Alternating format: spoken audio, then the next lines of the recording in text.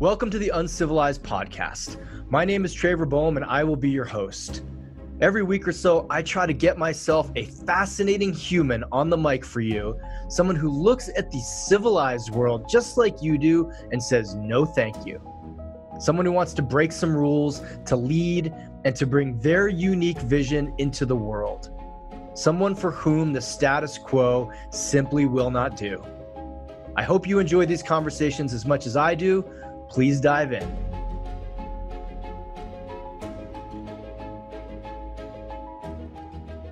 Hey folks, welcome back to the Uncivilized Podcast. This is Trevor Boehm, your host, and today I have the first female firefighter in Canadian history.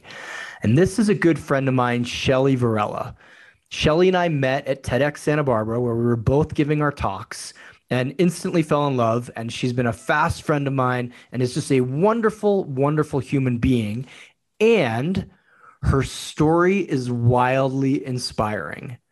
You're going to get to it when you get to the episode, but just imagine being 21 years old, failing the firefighter physical fitness test, going home and rebuilding the entire course in your backyard.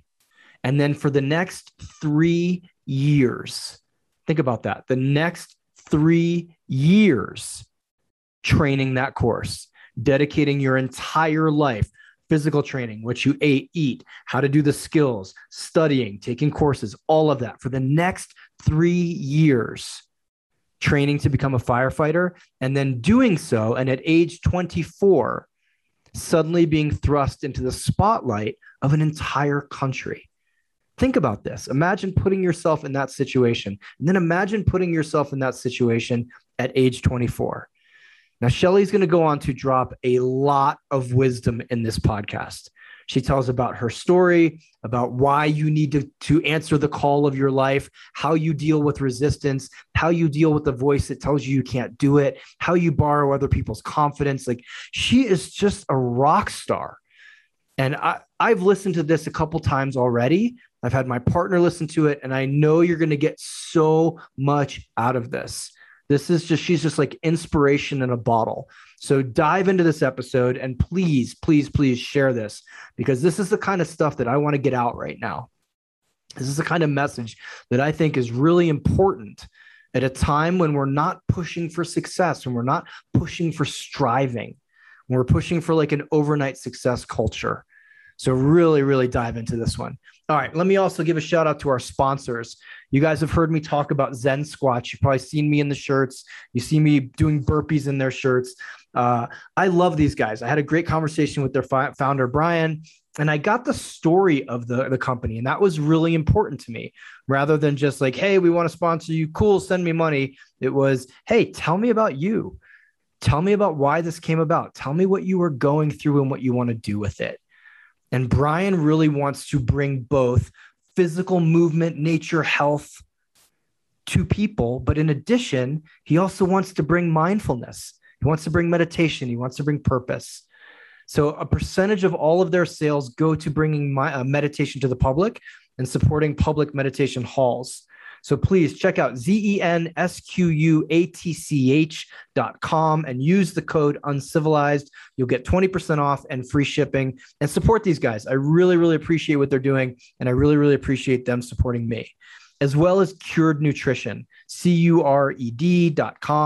You guys know my episode with Joe Sheehy is a wild one where he talks about some of his own mental health challenges. And I've shared with you that my partner, Katie, used to have terrible insomnia and uses their CBN product and now sleeps through the night. And that's no bullshit. I wouldn't make that up. I don't make anything up. So go to curednutrition.com/uncivilized and use the code uncivilized for a discount there as well. Okay. Buckle the fuck up and get ready for Shelli Varela. Go. Shelli Varela, welcome to the Uncivilized Podcast. It is such a pleasure. This is one of the few times where we've done the role reversal, and now you're on the other side of the mic.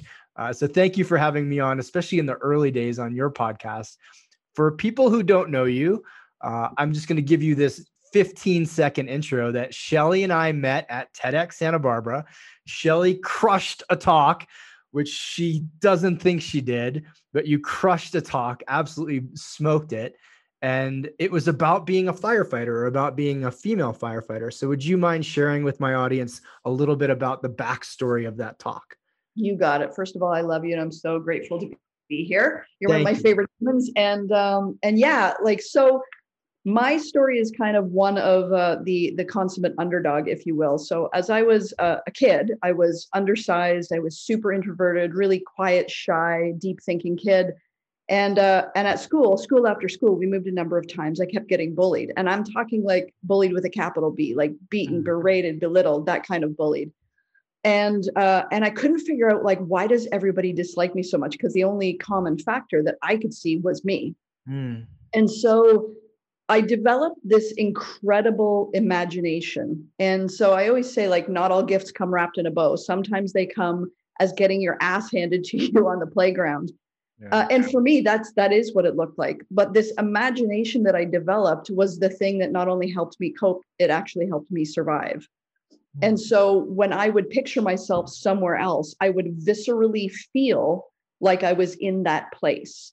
And so while at the moment I would have traded anything for that not to be my reality, Yeah. it turned out to be, at the end of the day, one of my biggest gifts. Because when you fast forward through the end of high school and everybody's like, what am I going to do with my life? And everybody had their shit together. They're like, they knew the high schools, the universities they would attend, how many kids they'd have, all that kind of stuff. And the world at this point had labeled me an artist because I was a writer and I did special effects makeup, and I was that kind of cat. And so the label of artist was who I thought I'd be. And so as it was time to, like, what am I going to do with my life? I was looking in the lane of what are artisty jobs. And none of them felt congruent. All of them felt like, well, that doesn't feel secure enough. And this isn't, doesn't make enough money to survive, and all of those things. And so my life at this time is like a super hot mess. And I have this chance meeting with a friend of mine named Steve, and our mums were good friends or whatever. And he's going through this devastating time. And he's fighting for custody of his beautiful little girl, Kristen. And he gets her every second weekend, but at the end of the weekend, he has to give her back, and he would fall apart. Yeah. And so every second weekend, I had nothing going on in my life. I'm like, I have no idea what I want to do, right? So I was just killing time and just really trying to distract myself because I was feeling super angsty. So I would show up at Steve's house and just really, as a buddy, was trying to keep him talking for as long as I could about anything I could. And the one thing that he could talk about forever was his job as a firefighter. And so, I always tell my people, like, listen to what is a yes in your body, because I didn't realize it at the time, but it was like, like, it was like an absolute hell yes for me. So I'm listening to these stories of, like, rescues and fires, and I'm like, that's what you get to do? Like, are you freaking kidding me right now? And I never would have known, because I was living within the label of artist, like, that I had this natural mechanical aptitude. And so I just kept coming back, like, week after week. And then I would start coming on the days when he was not giving Kristen back. And his stories turned to lessons, and I couldn't get enough. And at this point, I loved, respect, and had so much reverence for this man. And I just was in awe of, what he did, and I couldn't get enough. And as his stories turned to lessons, what I realized is I was picking it up really quick, like super quick. And I remember the day that changed my life. We were driving in a car together, and we pull up next to this tractor trailer. And on the back of the tractor trailer, it has this, like, dangerous goods label. And I'm still inside this shy, introverted kid. And I'm thinking to myself, I know what that means. But instead of having the confidence to say it, instead I asked him. And he responded with the wrong answer. And so I corrected him, and he looks me square in the eye, and he's like, why don't you just apply? Apply to be apply to the fire department. Yeah. Yeah. And so at the time, I'm 108 pounds. I'm working in a manicure shop. And this is 30 some years ago. So there are no girls in firefighting. And I look at him, I'm like, dude, like, I'm not big enough, brave enough, smart enough, strong enough. There's no girls in firefighting. I don't have any skills. I don't have any experience. I don't have any of this. And keeping in mind, like, this is the person who I regard more than anybody else in the world at this point. And he looks me square in the eye, and he says, there's going to be a girl one day. Why would it be you? Wow. So how old were you at this time? It was 20. Okay. And you're fully in the archetype of I am an artist. Yeah. Him saying that to me shocked me to my core because it was so outside of the identity that the world had created for me and that I had bought into. That's a statement. Yeah. But at the same time, the rub of the hope of who I could become, like landed on my soul. And here's the thing, I didn't believe him. I just knew that he would never lie to me. And I also knew that he knew. So I didn't need to be confident, and I didn't need to believe it because I believed him. Yeah. And what ended up happening as the story unfolds is I borrowed his confidence until I developed my own. Yeah. Which is much like what I see happen with you in your community. It's just like, you don't have to believe it, but somebody else knows like they know it. Right. So you get to fall under the umbrella of just like people like us do things like this, just come in the door. Right. I want to come back to this archetype in a minute. Would you mind just sharing a little bit of what happened next in your own physical story? And then I want to come back to how you transitioned out of that box. Yeah, for sure. So that day he says, why wouldn't it be you? And I don't know if you've ever had one of those days where you're driving around for like the day and you end up somewhere and you're like, I literally don't remember how I got here, but you were driving. So that was my entire day. But that night I'm lying in bed and it's just like, it's playing in my mind again and again and again. And it feels a certain kind of way. Yeah. Are we allowed to swear on your podcast? Are you fucking kidding me? This is like It felt like a fuck yes. I'm like, this is a fuck yes, but it was scary and it was edgy and it was jagged, but it was like skited. It was like scared and excited at the same time. So I'm lying in my bed at the end of the day and I'm looking up. I remember like my white stippled ceiling. I was just staring at it. And I said 3 words that changed literally the rest of my life from that moment to this. And those words were, why not me? Like, why not me? Mm-hmm. And when I heard myself say it, literally, it was like something snapped. And in that moment, it was like, it doesn't matter what it cost me in blood, sweat, money, time, or tears. I don't need to believe I do it. He does. He knows the way. He's got all the answers. He knows what it takes to get there. He knows me intrinsically, and he's saying yes. So I'm just going to go ahead and say yes, too. Mm. So I went to the local testing center where they do the physical testing for firefighters. At this point, I'm about a 10-kilometer a day runner. And I'm like, well, it's going to be tough, but whatever, I'll, hack my way through it. Sure.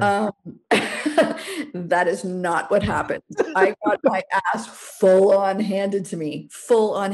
But the thing that was devastating was I walked out of that physical test, leaving my dreams behind and the hope and that was the first time I felt a fuck yes. And I had to let it go because I realized there was absolutely no way that my 108-pound frame is going to be able to perform these tasks. There's no way. So I went home and I sobbed my face off and I had a pity party for 2 days.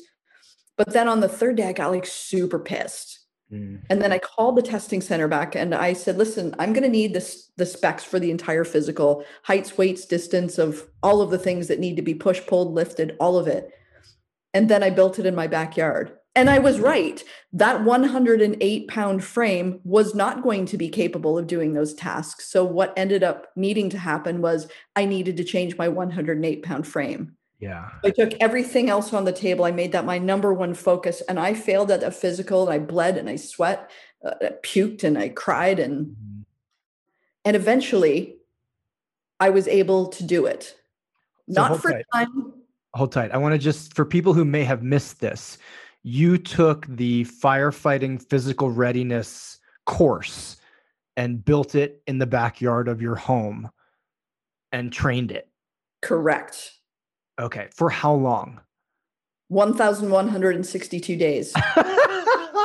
Motherfucker. So that's 3 years. That's gotta be 3. It's like close to 3. If, like math isn't my gift, but 3 years. 3.5. 3.5 years, you just trained to do this. Yeah. And all the while I'm like taking rescue courses and learning first aid, CPR, building construction, all the things, figuring out how you drive a truck. All of those things are happening concurrently.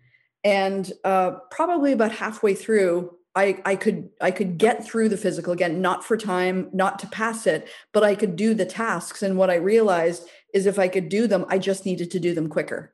Yeah. So I Okay. changed my eating regime, and I was like, my main MO is I can't go out with my friends. I'm 20 years old, and all my girlfriends are like, let's go out tonight, beer and boys. I'm like, can't, gotta, I gotta work another overtime shift so I can pay for this course, or I've got to get up and train in the morning. And that was my only focus. Okay. So yeah, 1,162 days I toiled and sweat, but every single night I would lie in bed and I would practice feeling what the phone call felt like. Not just thinking about the phone call, but actually in my body, feeling what the phone call felt like. And on the 1,163rd day, my phone rang. Yeah. Welcoming me aboard as my city's first female firefighter. Whoa. Okay. And for everybody listening, the phone call felt exactly like I pictured it. What did it feel like? It felt like home. It felt like emancipation. It felt like the summit of a mountain. It felt like a cool breeze. It felt like the truth. It felt like your inner knowing. It felt like coming home. What did you do when you hung up the phone? I called Steve. Fuck, Shelli, I have so many questions. Were you on cloud nine? Was it disbelief? Did you wake up in the morning and think you're going to get another phone call where they were like, hey, sorry, wrong Shelli Varela, like we fucked up? Or were you like, this is meant to be and we're going all gears forward? All gas, no brake. Okay.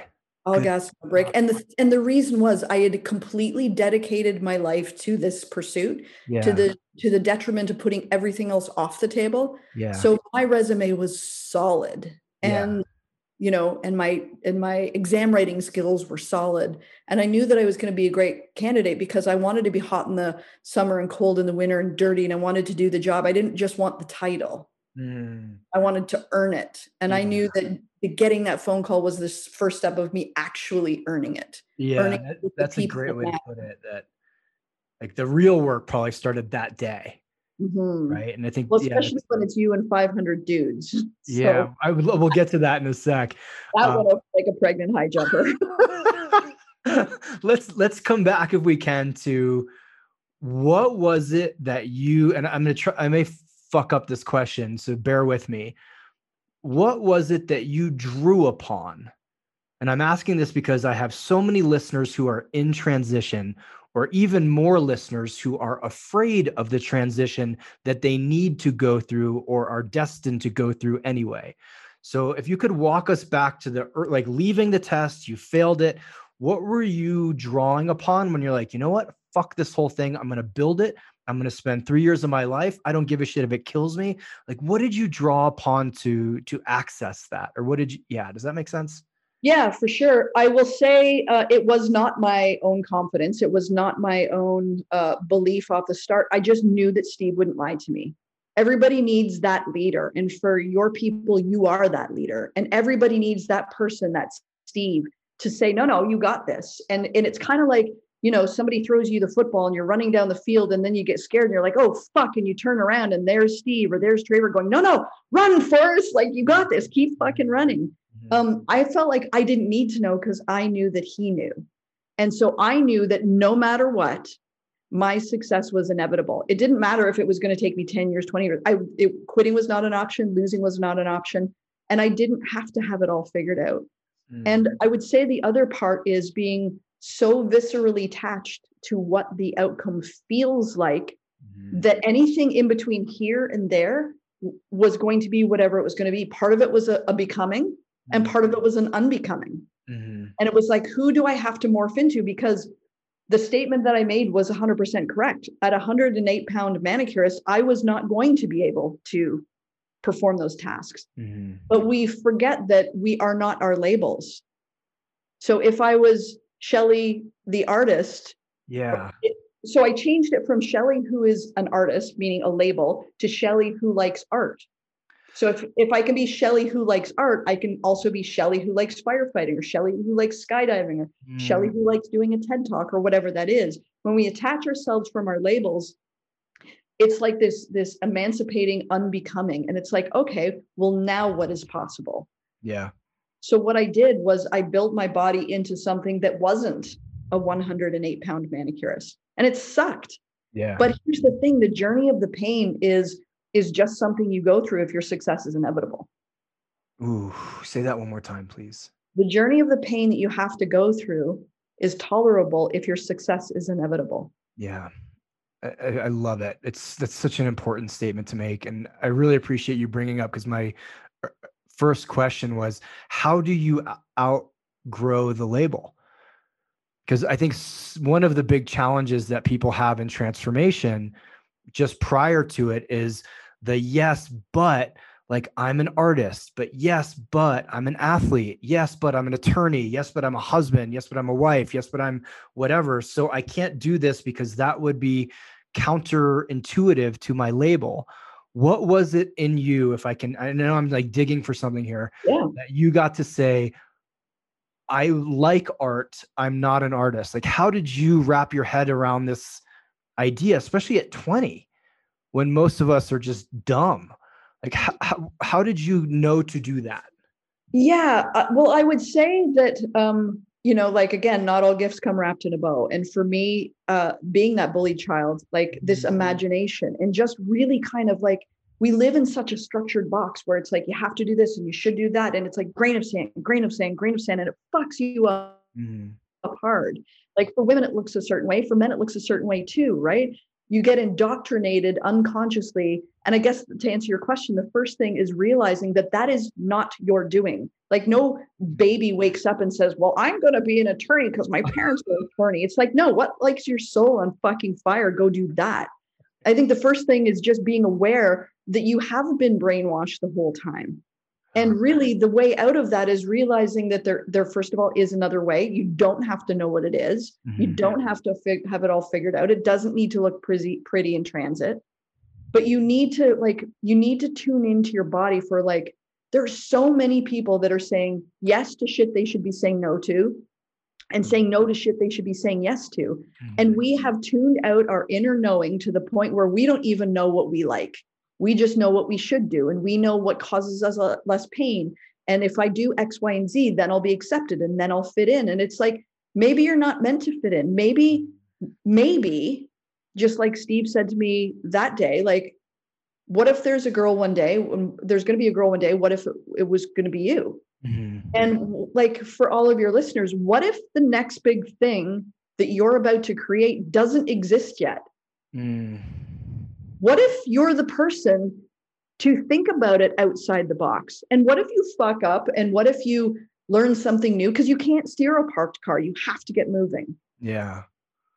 It's so important, Shelli. I remember early on, I don't know if I've shared this story with you, my first year acupuncture teacher saying in the 70s when he was going through school, I think it was 70s or early 80s, that he told his peers, like, I'm actually doing this to try to cure HIV. And when it was a huge issue in the gay community, and this was in LA, and they were like, who the fuck do you think you are?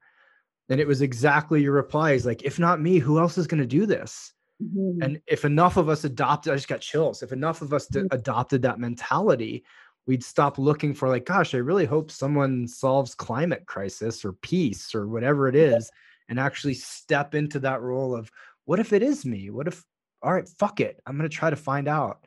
I think it's so important to especially now when there's a lot of negativity around pride. There's a lot of negativity around people having pride over their successes. I see it every day on social media of someone saying like, hey, I did this really great thing. And instead of them being celebrated, they're being torn down. Like, well, you only got to do that because of this, or there's a lot of people who don't have your advantage, or a lot of people who don't have your opportunity. I'm like, yeah, but look what they're doing with their opportunity. What they're doing with their advantage. Look what they're doing with the privilege. Look what they're doing. Like, let's actually start celebrating this again. So I really appreciate you bringing that point up of why not me? Well, what I want to say to your listeners also is, what if you are that fucking special? Like, what if you actually are that special? What if it is meant to be you? What if that sort of divine seed was planted in you? And yeah, it looks like, because everybody looks at somebody who has achieved something, or they always think that they're so different. And it's like the bridge of possibility, right? Between ordinary and extraordinary. And many of us look at those people who are doing that great thing and they're like, oh, well, it's inspiring, but that's not me. Right. But if you hear that person's story who's doing that great thing or is making that big change or innovated something, when you hear their origin story or their backstory, you realize that they're actually pretty ordinary, that they poop in the morning, that they were scared, that they had no fucking clue what they were doing. But if you get to hear the true under the hood story, you realize not only is that inspiring that they did it, but you're like them. You are them, actually. And that's what success looks like. I would just say, like, courage is just fear in motion. Amen. Yeah, I think it took me 2.5 years of running this movement before I was like, I think I'm supposed to be doing this. Right. Right. I joked with my partner, I think it was maybe 3 weeks ago. I think the movement's real and it's arrived. And we have thousands of guys all over the world following this. We have live groups, we have workshops. And it's like, I think I can almost say that. She just shook her head like, you fucking dummy.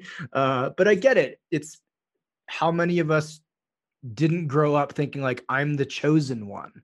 And it's almost not, there is no chosen one. You have to choose to be the one. I think that's the mindset shift. Can we transition real quick into what were some of, and this is a primarily male audience that I have, even though we have a lot of women listening to this. What was it like for you to be a female firefighter in a male dominated, like completely male dominated world? It was a living dichotomy. Same because, so I wanted the job for real and true reasons. And I knew that it was going to cost me more. It's kind of like if you're 5'8" and you want to be a basketball player, it's not that you can't, but with the freight that you're going to have to pay to be able to do that, competing against guys that are 6'7" is far different. It's just going to cost you more. Accept that and move along. Yep. And I knew that to be true for myself as well. So I knew that I was going to have to work harder for half as much. I knew that I was going to have to understand that when I walk into a room, people assume that I can't until I prove that I can, as opposed to, one of my fellow recruits, they assume he can until he proves that he can't. And that's probably not going to happen. And, there's varying degrees of firefighters. And I would say that I was definitely not at the bottom of the barrel. Let's just leave it at that. Okay. So it was, it was a push and pull, because I remember one day, and so this is a long time ago. This is like, I've been on 27 years at this point. And they were like the old school boys, and very sort of condescending. And this is what a hero looks like to me. When everybody else has nothing and somebody has the courage to speak up, this is what a hero looks like to me. So I'm 6 months on the job, and I worked at a hall that had 3 trucks. So at shift change, there's 3 crews leaving and 3 crews coming in. So there's a bunch of guys, and I was standing in a room off the kitchen, and I'm the topic of conversation, and people had very strong opinions, and they're like, oh, you better make sure your wills are up to date, boys, because if shit hits the fan, she's not going to be, and I wonder who's she had to suck to get this job. And I'm listening to this from the other room, and I'm thinking, like, I'm 24 at this point. I don't know what to do. They're all like, 30, 40, 50-year-old men. Do I pretend that I didn't hear it and not come in? Or do I walk, like, what do I do? And so I'm sitting there listening, I'm frozen in my tracks, and it's getting more elevated and more elevated. And I'm thinking, like, I fucking earned my spot here. Like, there's nothing more I can do. And then it was like Lord of the Flies. Like, it just started getting more elevated and acidic and hateful. And then above the noise, I hear this one voice say, have any of you guys actually ever worked with her? And they're like, well, no, but so-and-so. And so I recognized the voice, and it was one of the guys on my crew. And so in a room full of like 25 guys that were ravenous about how badly I sucked, he's like, the reason I'm asking is because I work with her every fucking day, and literally everything you guys said is bullshit. And then you hear a hush fall over the room, and I'm in the other room just going like, I don't know what to do. Right. I'm just going to stay right here for a hot minute. And then what you hear is the backup beeper of everybody taking back their statements. It's like, well, I'm not saying that. It's just like everybody's an armchair sniffer and a spineless bully until they get called on it. Right. Right. And so to me, that's what a hero looks like. A hero looks like, this isn't right. It's not right. And, going back to what you said before, like, it really is a matter of what is true for you. And it might not be the popular opinion. But that guy is, he changed my life that day because he was one of the first shifts. And to be quite honest, one of the reasons I was able to continue for so long, because I did have those guys, I did have those brothers, I did have those heroes. Yeah. And it was at a time that it wasn't completely politically correct. So that made it okay for guys to talk shit, but it also made it okay for the guys to go, no, you're full of shit, actually. Yeah. And so it really just was, proving myself and just knowing and just staying true to the vision that this job, this calling is a fuck yes for me. And forgetting about whether or not it was fair that I had to pay more than other people. It wasn't fair. Right. And also it was still true and beautiful and worth it. Yeah. That's so, God, I wish that attitude, Shelli, was rampant, because there is a challenge for everybody on every level. Unless you are just the gifted, elite, top, like never had to work hard. Then you're probably so out of touch, your opinion means very little. Exactly. And you have your own challenges because it's like it was too easy. You have no work ethic. So I really appreciate you sharing that. That sounds like an unintended positive that came out of this. I told you this is going to be a juicy one, right? Imagine having like 500 reporters at your first day of your job as a 24-year-old. All right. So think about that. Now, let me plug Zen Squatch one more time, you guys. I love these guys. Go ZENSQUATCH.com and use the code uncivilized for 20% off any of their apparel and free shipping. I love their shit. It's super comfortable. I love the clothing. I love the idea. I didn't really know that like the whole Sasquatch thing was a thing, but you guys, it's a thing. Like I now see Sasquatch stickers on cars all over Colorado. Please go support these guys. I love them. All right, back to Shelli. Would you mind sharing a challenge that you didn't think you would have to navigate? Something that wouldn't be the standard, like, well, she's a fucking girl, so she blew somebody to get on the job. Like that to me was like, yeah, great. I can imagine you had to deal with that 1,000 times. What was an unintended challenge or an unrecognized challenge that you had to deal with? That's a really good question. I guess the unintended challenge was the calling of doing the job was always a fuck yes. But when you hear so many people having a similar opinion for so long, the challenge is it's almost like Chinese water torture, a drip at a time, right? Grain of sand, grain of sand, grain of sand. And it echoed that bullied kid where it's like, well, everybody can't be wrong. Oh, wow. And it's like, well, she's whatever. She is not strong enough. She didn't do this right. Then is just really realizing that underneath everybody's opinion, which was strong, is like a hurt little somebody who the comments they were saying weren't actually about me. Right. I remember one guy saying to me at one point, he said, I really don't want my wife to know that a girl could do this job because for so long she thinks like I'm some sort of hero. And I just said, well, you still are, though. Wow, what an interesting sentence. So it was really just kind of trying to isolate what is my voice and what isn't, and what is my truth and what isn't. Because it is possible for that to infiltrate who you believe you are and what you believe you're worth. And that's not specific to me in firefighting. That's a universal, that's a universal concept. Yeah. Shell, did this make you famous? Like, did this elevate you culturally or societally? I imagine there's articles in the paper and, like Shelli Varela, first female firefighter. And this is in Canada, correct? This isn't in the US? Yeah, I'm in Canada's 6th largest city. Okay. And how did you deal with that in relationship to being a bullied child who people like, how did you deal with that contrast of the inner bullied little girl and now the famous woman? Well, it's interesting because looking back now, I believe on a universal perspective, I was meant to be the first female firefighter and it's not about firefighting. In fact, it has nothing to do with that, although I love it and it's my thing. I think that was meant to be part of my story because it is so outside of the box, especially in that time. Because what ended up happening, like I was about to graduate recruit school, and I was pulled into the chief's office, and he said, listen, we just want to let you know that the news have been circling this place since you walked in the door, and we've protected you because it's your job to learn. But as you walk across that stage and get your cap and all that kind of stuff, we can't protect you anymore, but we're just letting you know that it is going to be a Shark Tank. And I'm 24. Again, I am still that shy, introverted, kid. And I'm like, oh shit. Like, so I walked, it was like every print press, magazine, news, radio. It was like walking into a mosh pit of media. Right.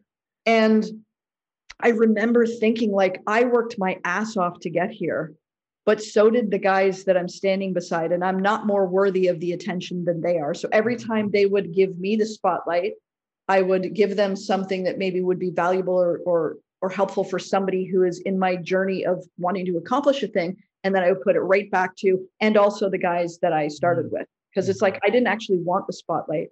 And I was mortified because I did not want to be the center of attention. Sure. So what I realized, though, was people kept asking me about my story. And so after that, like, people, whenever they would hear about me in public or whatever, they'd ask me to tell my story, and I would tell it again and again. And I felt intrusive, and it felt, I was so private, and I didn't want, like, it was almost like none of your business. Like, I did the thing, like, you go live your life, please leave me alone, until this day. A woman says to me, thank you so much for sharing your story, because I see myself in your story. And I thought that there were things that I couldn't do, but now I'm gonna go do them. And I was like, oh, my story has nothing to do with me. My story is a bridge of possibility for other people, because people hear my story, but they feel theirs. And there is actually some neuroscience behind that. They're mirror neurons that are being activated. It's like, I feel your story. So, when I was telling my story about the struggle, and that's when I was talking to you about, like, the juxtaposition between ordinary and extraordinary, and in between that is a bridge of possibility. And when you look at these people that have accomplished things, but realize they are exactly like you, that is what was happening in the minds of my people. Right. And so, so I just started telling my story with a purpose. Telling my story because it felt selfish, and it felt, I don't know, it felt like I was self-aggrandizing, and it's like, well, wait, I'm not done talking about myself, and then I did this, and then I did that. But when I realized that my story had nothing to do with me, that it was a vehicle of possibility for the people who were hearing it, it made it easier to tell. And then so I started telling it to anybody who would listen. And slowly, piece by piece, I started seeing people get unlocked again and again and again. And because, I am that vulnerable, raw, bullied kid. And like I said at the top of the hour, that pain ended up being my greatest rocket fuel. Because there isn't anybody's pain that I can't relate to, or that can't relate to mine on a certain level. And it becomes reciprocal, and we become in this marriage or agreement of what crafting your story is going to look like, of what possibility is going to look like for you. And, just teaching them about the becoming and the unbecoming, and what possibility looks like, and that you don't have to fit inside the box. And what if it is you? I always like to tell the story of, there was this young man one day, and he talked about how he wanted to climb Everest. And everyone's like, brah, are you kidding? Like, you're going to have to, dedicate your entire life. And you know how much money it would cost you. And you know how many people have died on Everest? And he goes, no, I know it like I know it like I know it. And they're like, okay, whatever. And he went on to do that. And he was blind. His name is Eric Weinmeier. So if you play back the tape on that, imagine what that must have sounded like for everybody listening to this crazy person who was saying, no, I got to climb Everest. It's my thing. I got to do it. He had to do it differently. He had to reimagine what that looked like. He had to figure out problems that other climbers didn't have to. And he did it. And sometimes your dreams are not meant for other people to see. And that's okay. Yeah. We've actually been in talks to get him on this podcast. Eric, yeah. Yeah. I'm so glad you dropped that. I hope people listening to this, or you all listening to this, imagine being in her circumstance. Imagine if tomorrow morning when you went to work, there were 500 news trucks there wanting to know, like, how did you do this? How did you become an accountant? How did you become an attorney? And you're like, well, I just did what I did. I went to school, I blah, blah, blah. I worked really hard, yada, yada. And then they just kept showing up and they just kept showing up. And I'm bringing this up, Shell, because I think there's a fear of, if it is me, what is it going to cost me? Mm-hmm. Right? If it is me, how am I going to deal with people wanting to stop me and ask me questions in the street? We crucify our heroes here in the West. We've done it since the beginning of time, on some level, or we celebrate our heroes' falls. Right. Mm-hmm. And so I think that's kind of inside of people at this very deep level. And it contributes to well, it's not going to be me because I don't want to deal with all of this press or all of this pressure or all of this notoriety. What advice do you have to people who are getting ready to hit home runs or have the potential to hit home runs? I don't know if I shared this with you. Yeah. I would say the night before I launched Man Uncivilized, I was on the phone with a guy whose opinion I valued immensely. And I told him my whole story and my whole plan, and he didn't say a fucking word. And I was like, oh man, this is a disaster. Like, this is not going anywhere. My idea is shit. And then he kind of stuttered. I was like, do you have any idea of the impact this can have on the world? Mm-hmm. And I went, no, I don't. And I hung up and I got in bed and I pulled the covers over my head and I was like, not doing it. Because if it's going to have that much of an impact on the world, it's going to have that much of an impact on me. And I don't know if I'm okay with that. And it took me like 18 hours of lying in bed going, nope, nope, nope, before going, you know what, fuck it. Whatever comes of this, if I get burned at the stake or vaulted on high, I'm willing to take it all. So what advice do you have for people who don't even know they have that, but they have that fear? Yeah, I would say it is going to cost you something. But it's like a math sheet. It's a balance sheet, right? At the end of the day, what are you giving up to not pursue your dream, your calling, your goal, your soul's desire? It's going to cost you. Yes. So yes, things likely will change to some degree, but what does it cost you to stay? Here's what it's going to cost you. It's going to cost you your comfort zone. But what I'm going to suggest is your comfort zone is fucking choking you out anyway. Your comfort zone is requiring you to have the same conversation on repeat about, well, I should do this. And it's like everybody's living in the things they should do because it's really comfortable to have your hope over there. And what I will say is it's costing you more to say no, because it's like I said, people are saying yes to shit they should be saying no to. They're saying no to shit they should be saying yes to. And when you are sitting in a stationary position and you're talking about the thing you want to do and you're talking about this great dream and it lights you up, but you never fucking chase it, it shows up looking like depression, procrastination, fear, overwhelm. I'm tired. I'm just going to have another drink. I'm going to do it tomorrow. So you don't ever have to give up that hope. You can still have the hope, but you're never chasing it. But you're dying a slow death inside your own fucking soul. Thank you for bitch slapping my audience. There is a cost to killing your soul. And here's the thing. It's kind of like when I was losing my dad, I remember my best friend, she worked in palliative care, and she walked me through that. And she said, there's going to be a gift in that. And I said, go fuck yourself, actually. And I was watching my dad die slowly.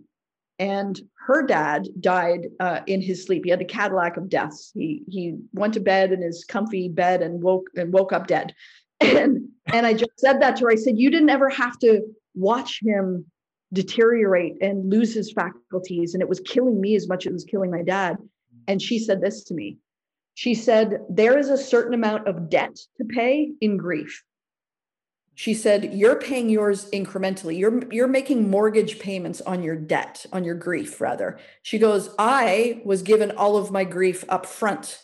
And then I had to make one lump payment and I had to pay it out. By the time your dad passed, you had paid a lot of your grief off. My grief happened like a bitch slap in the face. Yeah.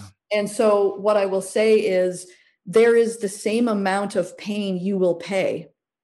And it seems like the pain of not taking action is more tolerable because you're paying it incrementally, just like I did. It's like grain of sand. It's like, well, I'm going to just have one more beer.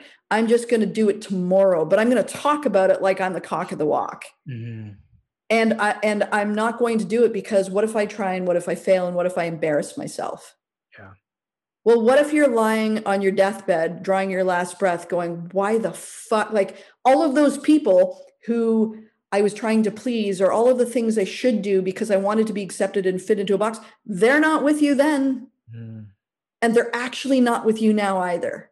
Mm-hmm. Right. But your regret is, yeah.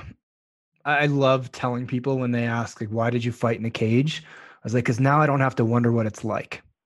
And I never have to live the rest of my life going, God, I wish I'd done that. Mm-hmm. And did it cost me? Yeah, I have a broken neck and a torn ACL and God knows how much brain damage, but I know what the fuck it's like and I don't have to wonder. Mm-hmm. And I hope people take that from everything you said. Shelli, what are you doing with all of this now, if I can ask? I know you're still active in the fire department, but how are you taking this experience and lovingly ramming it down people's throats? Yes. Well, I'm calling people on their bullshit, and I'm loving harder than anybody's loved them in many regards, because it's my job to be somebody else's Steve. It's my job to see people's possibilities. So my movement is essentially kind of the female movement of yours, and it's called Yes University. And we talk about believe, belong, become. Okay. And so what I teach my ladies to do is hack possibility, to like be a baller, to be unapologetic, to reimagine, like, is this actually true for me? And what we're seeing is people not only stepping out of the box, but crushing and burning the box. We're seeing people going back to school because, to your point, that's something they always wanted to experience. Like there are people out there that are sitting on the cure to cancer and who right now are sitting in potentially maybe like a high school going, well, nobody in my family ever went to college. Right. I'm helping people reimagine what that actually looks like and figuring out, what do I have to become? Because nothing is permanent. Right. Nothing is a label of who you are. It's like, who do you want to be? Who do you want to become? And how do you unbecome in the process? And it's kind of like Seth Godin says. So my movement is not dissimilar to yours in this way. Seth Godin says, people like us do things like this. Mm-hmm. And so what I'm creating is a people like us and shoring people up. And it's like when people are playing small and when people are afraid, because again, courage is just fear in motion. People will look at somebody else who's accomplished something and say, oh, well, they must not have been afraid. People will say that about my TED Talk. And I'm sure you've heard this as well. Like, what people don't know is I was puking before I spoke. Like, it wasn't pretty. Like, but that's what if we're going to be real and raw and honest, I'm not cool. I'm the least cool person you know. There's literally fucking nothing special about me. And that's my superpower. It's like, I don't know what I'm doing most of the time. I usually knit my parachute in free fall. Right. But the thing is, I've done it enough times that I know what free fall feels like. And I know that I don't have to figure it all out. And so I want to be other people's Steve. And I want to hold up a mirror and say, like, why not you? Mm-hmm. Why fucking not you? Because if it's going to be not you, it's going to be someone else. And here's the thing. They're not going to potentially do as good a job as you are. It's meant to be you. Yeah. You are that great. You are that courageous. And so there is beauty in having an army of people who, like I said, when you're running that football down the field and you go farther than you've ever gone before and you're like, oh, fuck. And you get scared because you're going to, you turn around and there is an army of people going, fucking keep running. Like, we got you, go. Mm-hmm. Because people like us do things like this. And so I want what are the things like this that we're doing? And I want to create a community of people who feel like they belong enough, so they include themselves in the people like us portion. So is this just women that you're working with, or are you working with men as well? It's just women. So okay. Yeah. Just because I feel like my perspective is really unique. Like, I feel like I am a hybrid woman because I've been raised by a pack of wolves by the boys. Right. Sure. And I say that because they're my heroes. They're my brothers. And also I noticed the dichotomy in the way they be naturally. Mm-hmm. And I noticed the way that women be, because when I step outside of those fire hall doors, I feel like I always am a woman, but I feel like societally I fit in a different way. But when I walk into that fire hall, it's like I'm one of the boys. Yeah. And so it's almost like I have this weird like dichotomy. It's like the key to the kingdom. It's like, here's where you're playing small. Here's where you're not calling yourself on your own bullshit. Mm-hmm. And so what we've created is a safe space for women to step into their ballerism. Mm. And also be unapologetic in the same way, because it's almost like the pain is palpable on both sides of the fence, but the solution to the pain is not the same potentially. Yeah. So you have like a backstage pass, right? So you're taking what you learned from the hyper masculine world, bringing it into the feminine world. If I can ask, I'm going to ask, because this is a very male dominated podcast, and you also have a unique insight into the male world. We have a lot of first responders and law enforcement and firemen and fire people listening to this. What is the change that community needs to adopt?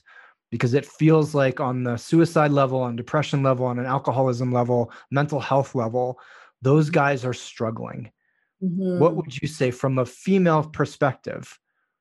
How do we start to turn the tide of mental health awareness and action in those communities? I know this is off topic, but if I would love your... Yeah, for sure. I would say this, you shouldn't be okay with some of the shit that you see. Mm. And I would be more concerned about somebody who is okay if they see the stuff that we see and claim to be okay.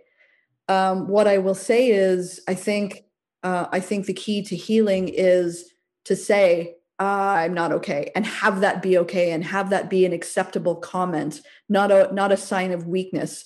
I'm a captain now, so the first thing I always say to my guys is, this is a safe space for you to be completely uncool. And I always lead with vulnerability. So example, we had a horrific call not that long ago, and we were the first on scene, which means we were the first in, so last out. So we were there, we had the scene in our care until the coroner and the police and all those people came and left and did their thing, and we had to stay on scene. And my guys shouldn't have been okay with some of the stuff we saw. Mm-hmm. And so what I usually do is I lead first with vulnerability.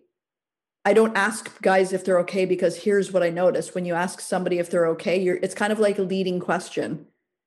It's kind of like saying you're okay, right? Yeah. So that's not it. So what I do instead is I lead with vulnerability. So it becomes mine. So then they're just echoing. It's kind of like Robert Cialdini wrote this book called Influence. And in his book called Influence, obviously he talks about the factors of influence, but one of them that I love is the law of reciprocity. And it's the idea that if you give something to somebody else first, they are wired as a human being to want to give something back to you. Mm-hmm. So what I give them first is my vulnerability, and what they are wired to give me back is theirs. Wow. So I said to them, I just echoed, I'm like, hey, that was really rough. Like, and I called out some of the things that I know they're going to go to sleep seeing in their mind. Mm-hmm. I saw this, or did you notice that? And I know they did. Mm-hmm. And so that opened the door for them to go, well, yeah. And also, oh, wow. We had, they're so lucky to have you. I just want to say that before you continue. Well, thank you. Yeah. I just think like we're allowed to feel our feelings. We're allowed to feel pain. We're allowed to hurt. Mm-hmm. It hurts. It fucking hurts. Mm-hmm. And it's okay to cry. Like, yeah, you can't lose your shit at a call, but if you're drinking yourself to sleep at night, that's not the answer. Yeah. And it's like, again, grain of sand. Those emotions don't go away. They get stuffed, and then they come out in another way. They come out in rage. They come out in self-harm. They come out in hatred. Yeah. And so it's okay to not be okay. But what I would say that is a cultural shift is that everybody gets to belong, that everybody should have a safe place and that it's okay to not be okay. Yeah. And the best things that the leaders in the fire service, well, I'll say the fire service, but any first responders can do, is to share vulnerably first. It's like you give people the gift of going second. Ooh, thank you for that. Shelli, where do people get more of you? Where do women who want to join your movement sign up? Where are you hanging out these days? How do people get more Shelli Varela? They can find me anywhere on social media at Shelli Varela, which is my mom's, to my mom's detriment. She spelled my name odd. So it's Shelli. V is Victor, Arela. But the easiest place to find me is at yesuniversity.com. Beautiful. Thank you for coming on. Thank you for being in my life. And thank you so much just for this. There's, if you notice, I'm trying to like take little notes for the guys so they can cut audiograms. And I have like 25 different times of like, fuck, get this one. So thank you for dropping these gems. But more importantly, just thank you for being who you are in the world. I love you. Appreciate you. Look forward to having this again too. Thank you for always being my brother. Cheers. Always. This is Trevor Boehm signing off on another episode of the Uncivilized Podcast. If you enjoyed this, please give us a share, give us a 5-star rating on iTunes. And if you're interested in getting a hold of my book, Man Uncivilized, whether you're a man or a woman, please go to www.manuncivilized.com/the book and get reading.